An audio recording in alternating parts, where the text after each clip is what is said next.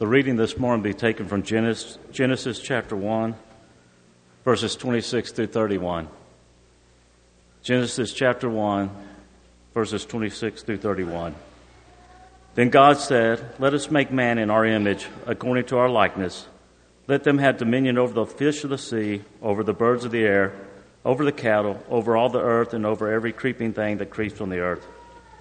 So God created man in his own image. In the image of God, he created him. Male and female, he created them. Then God blessed them, and God said to them, "Be fruitful and multiply.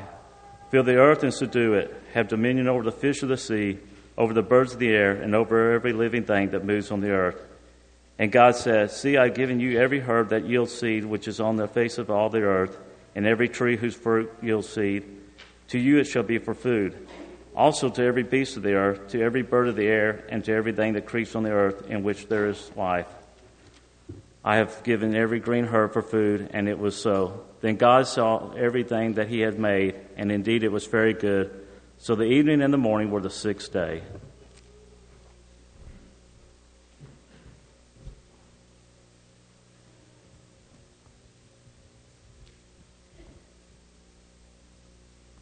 Good morning. It is good to see each of you. Beautiful Sunday morning, beautiful snow outside. If you don't like the snow, you should have got up earlier this morning, and we didn't have snow early this morning. I couldn't believe when I was here early, a few minutes into the morning, I looked out and I thought, that roof looks awful white over there. And it had snowed in the time that I'd walked in. But we're glad you're here, and we hope that the snow has not been a hindrance to you, and we thank you for being here. If you're visiting with us, thank you so much for being here this morning. It encourages us, and we hope that we can be an encouragement to you. The month of February, we often in America think of relationships. And as we think of relationships, I want to ask you a question that we'll be considering from time to time throughout this month. Are you safe in your relationships? Other people that are in relationships with you, are they safe? In other words, are you a safe person to have a relationship with? Wouldn't it be a tragedy if one of the most important occasions, circumstances, involvements in our life, that of relationships, are things that we do not deal with wisely? In the early 1900s, there was a gentleman named Karl Wallander. Karl's family was from Germany. For 150 years prior to his birth, his family had gone about various venues, performing juggling acts, acrobatics, clowns, even animal training. In his family, he took this to a whole nother level. John Ringling saw his act in Cuba and immediately signed him up and his family for the greatest show on earth. You see, what he demonstrated that day has not really, in its truest sense, been copied. There would be 3 tiers on a tightrope made up of 4 individuals. The 2 on the bottom tier would ride a bicycle, each on a bicycle. There'd be 2 bicycles with a bar between the 2 individuals. On that bar, Karl would sit on a chair. And then, after grasping his balance, he would stand on the chair. And then he would invite his wife to come and to climb atop of his shoulders while he's standing on the chair that is balanced on a bar that's suspended between 2 men on bicycles on a tightrope. This act obviously gained attention for decades. Late in his life, he retired from that continual traveling and did more acts that was just he himself. He's walked across the Astrodome. He's crossed Niagara Falls at the age of 65. But something happened when he was 73 years of age. He was in Puerto Rico. There he was very high in the sky walking when he fell to his death. You say maybe it was his age. 73 years old is kind of old to be tightrope walking. No, it wasn't his age.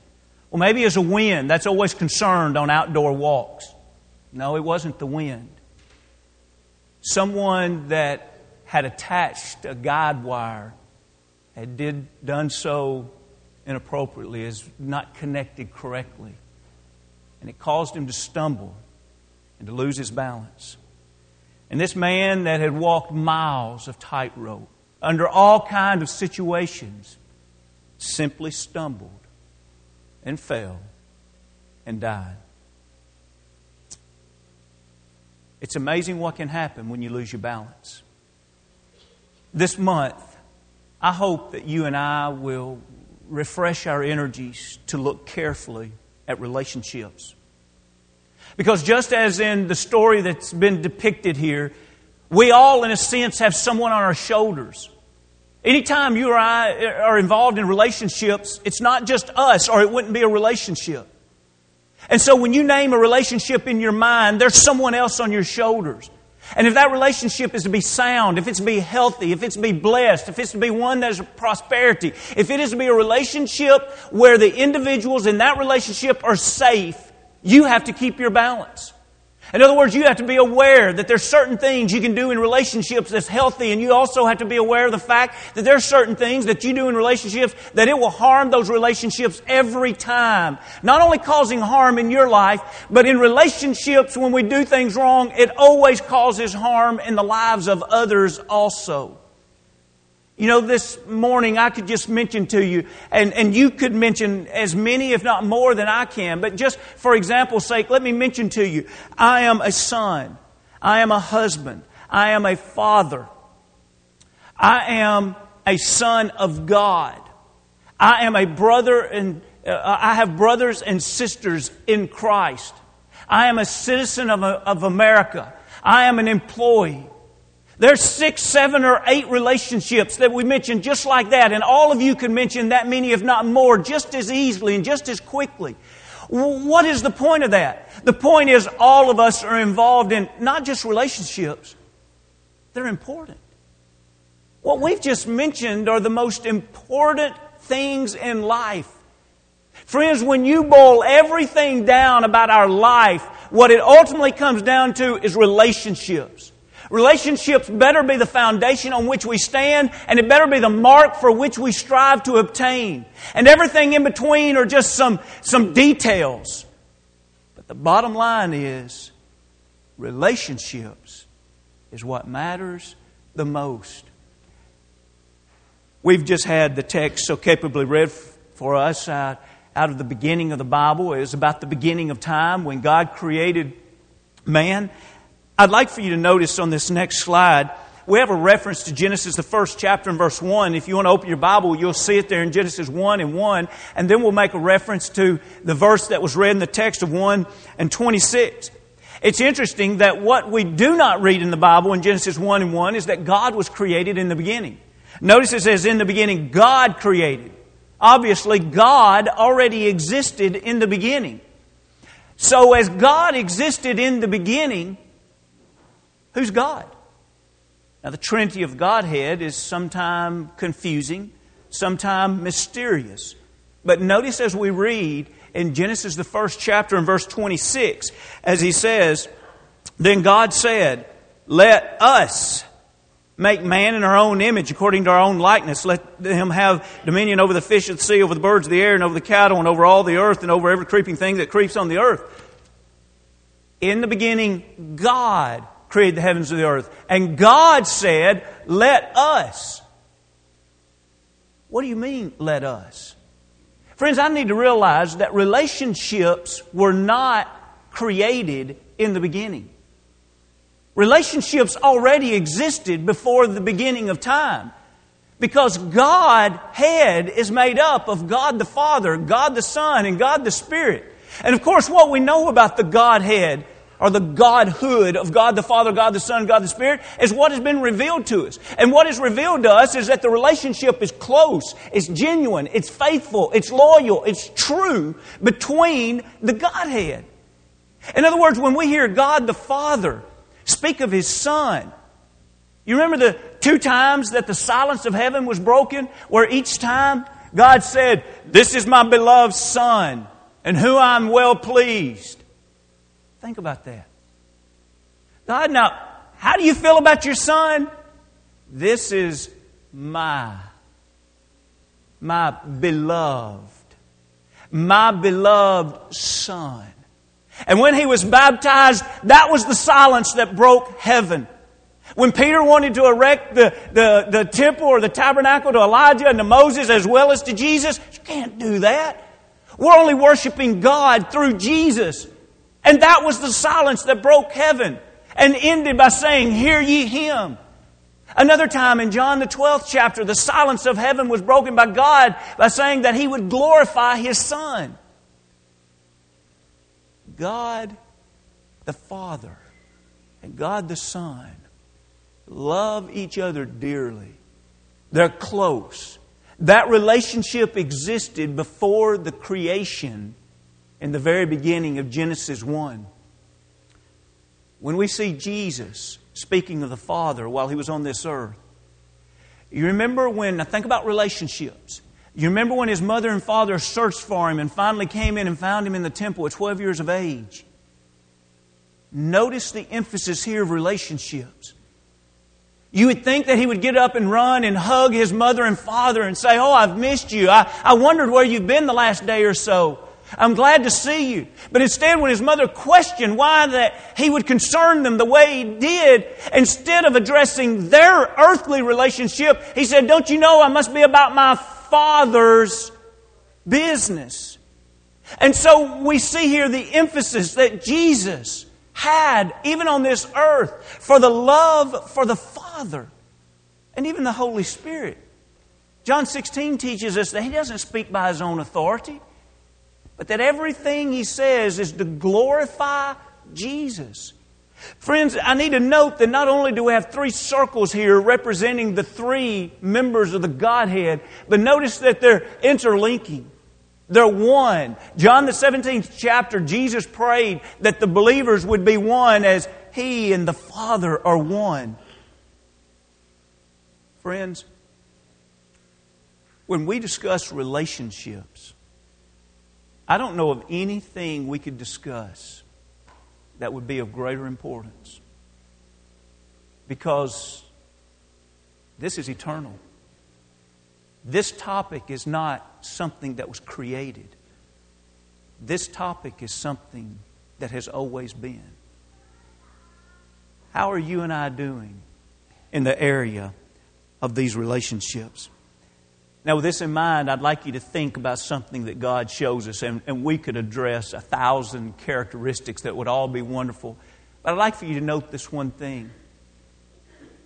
What we learn about the Godhead is that they're never disloyal to each other. The Father was always faithful to the Son. One of the greatest phrases that we read in the Scriptures is that God is faithful. It's only 3 words, but don't overlook the importance of those 3 words. If those 3 words were not true, there would be no great glory in a Godhead. There would be no great emphasis for you and I to be followers of God.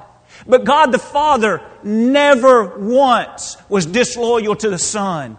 God the Son was never once disloyal to His Father or to the Spirit. God the Spirit has never tried to claim the glory that was due to the Son or due to the Father. They were always one. They were always in relationships to esteem each other and to benefit the cause that each other are a part of. You see, if we are going to be in relationships what God would have us to be, the greatest place to begin is to see the relationships of the Godhead. Now, just a little side note that I thought was so interesting. I never heard or thought about or even knew. This past week, Phil and Andrew and myself had lunch with a missionary that many of you will probably know, Brad Blake. And he works in Nigeria in the mission field and reaches out especially to Muslims. And so we were just asking him questions about how do you reach a Muslim. And one thing that was so interesting, he says, even in their writings, they understand that there was twice that their great prophet Muhammad sinned. And so he says, we take them to those passages and we remind them. And they immediately agree. Yeah, that's right, he did. He had to ask God to forgive him. And then he says, now, what about the great prophet Jesus? He had no sin. And the Muslims agree with that. They understand the Scriptures and they know that Jesus did not have sin. And he says from there we begin to take them to an understanding that this prophet deserves a greater credit, a greater appreciation, a greater estimation than that of Muhammad. And he says then we're able and hopefully to try to move them into an understanding that he's not just a prophet, that he's the great Messiah, just like the woman did in John the 4th chapter, who thought first that he was a stranger, that he was just a Jew, and eventually a sir, and then finally a prophet, or also a prophet, and then finally she declared, you are the Messiah. But now note this, isn't it interesting that the way they're able to do that is to prove that Jesus was never once unfaithful in his relationship to his Father. Friends, if I can understand that God has never let me down, it's going to help build a stronger faith within me. If I can understand that my responsibility to God, even though we know we are not perfect, my responsibility to God is that my goal is I don't ever once want to let God down. That's not being a Pharisee. Being a Pharisee is when we apply laws or traditions that God has not even ordained. It is a better than thou attitude of looking down upon others. And it really discouraged me to hear individuals speak of striving to live a perfect life and someone else call that Pharisaical. No. Striving to live a perfect life is building a righteous relationship with God. And when we do that in our families, do you really, with your spouse or with your children, with your other family members, your parents, do you really with your neighbors, do you really with your church family, do you really want a perfect relationship? Meaning, you're going to give your all. Now we know we're on earth and there's never going to be perfection. But are you willing to challenge yourself and to set that as a goal that you want to be faithful and true, never disloyal in your relationships? Point number 2. If you will, look with me as we think about in the beginning. In the beginning. Let's go to Genesis, the 1st chapter. We've already established that before the beginning there was relationships, but now let's go back to in the beginning for just a minute. In Genesis 1, the first few verses, God created light. And I want you to notice in verse 4 what He said. And God saw the light, that it was good. And then we read about the third day in verse 9 and 10. And you remember that this is where He separated the waters and dry land appeared and there was water. And notice at the end of verse 10, when He sees the land and the seas, God saw that it was good. And then coming into the 12th verse, we see that there was grass and trees on the third day. And notice at the end of it, He saw it and it was good. And then going into the 18th verse, we see that the sun, the moon, the stars have been created. And at the end of verse 18, and God saw that it was good. And then the fish and the birds were created in 21. And notice the very end of 21. And God saw it was good. And then we go over to verse 25 and we see that on the 6th day the beasts of the field were created. And God stops and evaluates there before He makes Adam. He stops there and evaluates looking at the beasts and He says, and God saw that it was good. And He creates Adam and He gives another summary in verse 31. And this is kind of a complete summary here. Look at 31. God saw everything that He had made, and indeed it was very good. So the evening and the morning were the 6th day. Then in Genesis 2 He tells the story of creation again, and He places the emphasis on mankind. And He mentions some things about the Garden of Eden and the way God had made things. And again, He mentions again, it was good, at least 2 other times. But there's something that stands out when we look in the 2nd chapter in verse 18. Read with me if you will, the very first time that we read about something not being good. Look at Genesis 2 and 18. And the Lord God said, it is not good that man should be alone. I'll make him a helper comparable to him. Friends, that's significant. God goes day by day creating and every time saying, that's good, that's good, that's good, that's good. Wait a minute. We have something here that's not good. Adam is missing the relationship that he needs. You remember it's at this time that God allowed him the opportunity, gave him the responsibility to name all the animals. And as he named the animals, it was obvious that each animal had a companion. And it's at the end of that he realizes his own loneliness, and God declares it's not good for him to be alone. He places him into a deep sleep, removes the rib, and creates woman. And just as he had been naming all of the animals, when he sees woman appear, he too names her.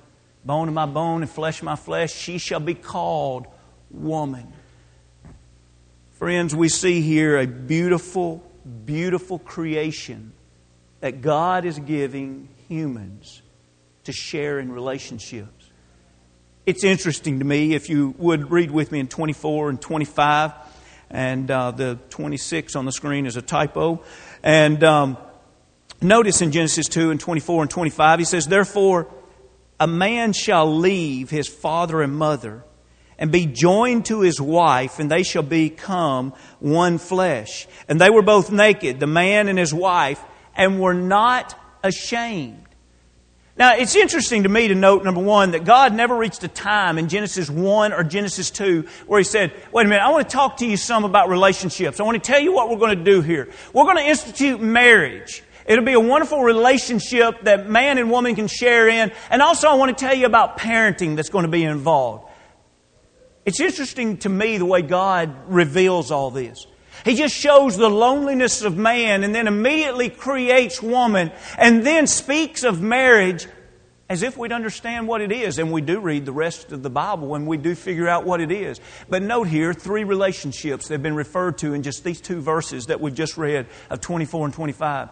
The first one that he mentions is the relationship of parents, mother and father. What a beautiful thought. God created that. Mentions it in the very beginning. Another relationship that he mentions immediately is that of a wife, a husband and a wife, that of marriage.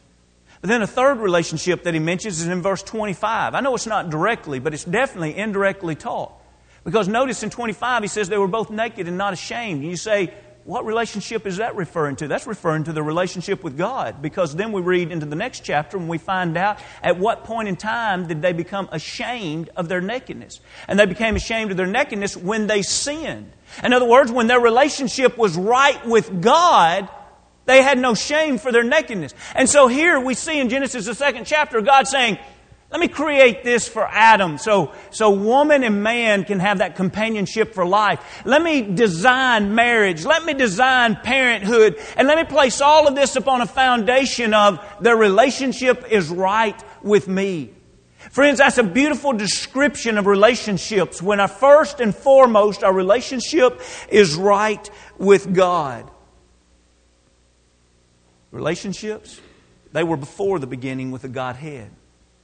Relationships, for us, they were created whenever God created man and woman.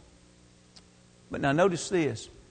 It comes as no surprise as we lay this groundwork here that we read Jesus speaking of the greatest commandment. Look at Matthew the 22nd chapter and verse 37 and 38 and 39. And notice this reading for relationships.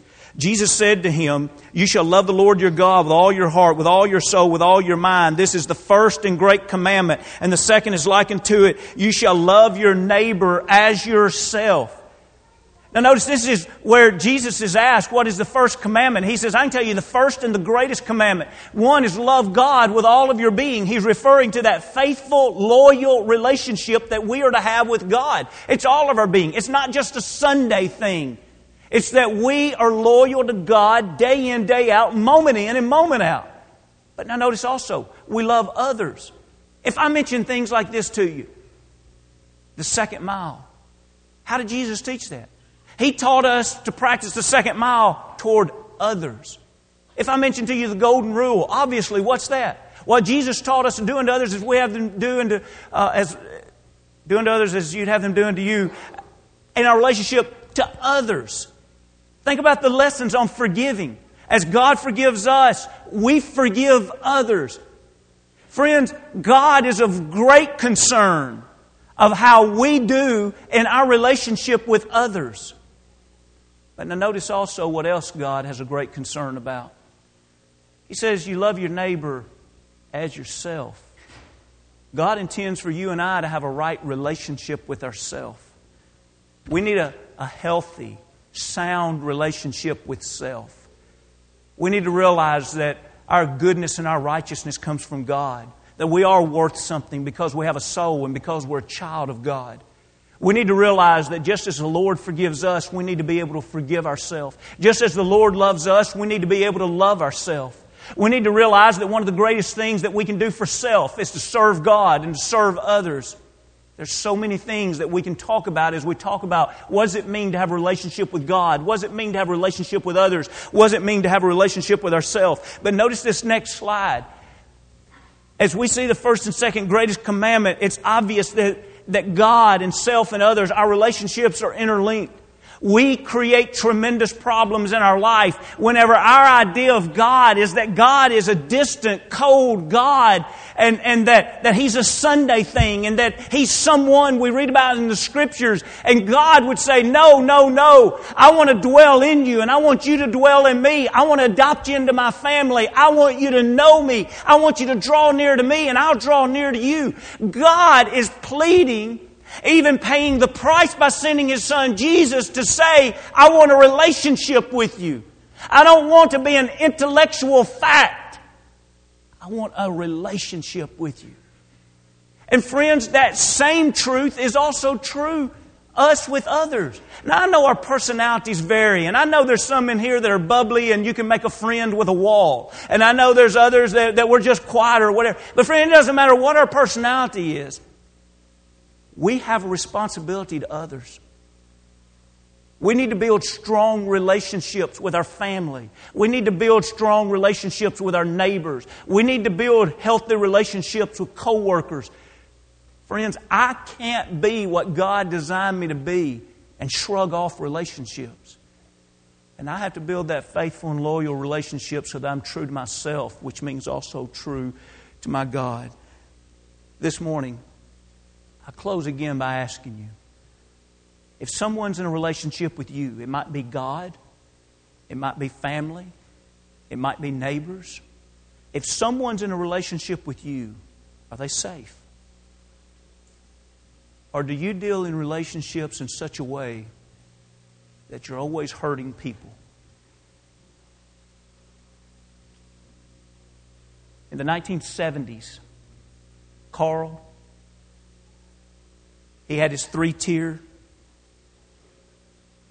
aerial act. The front man on the bicycle lost his balance. The foursome fell. 2 died. The woman on his shoulders,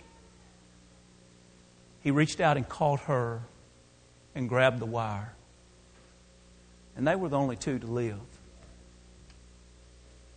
And the show went on the very next night.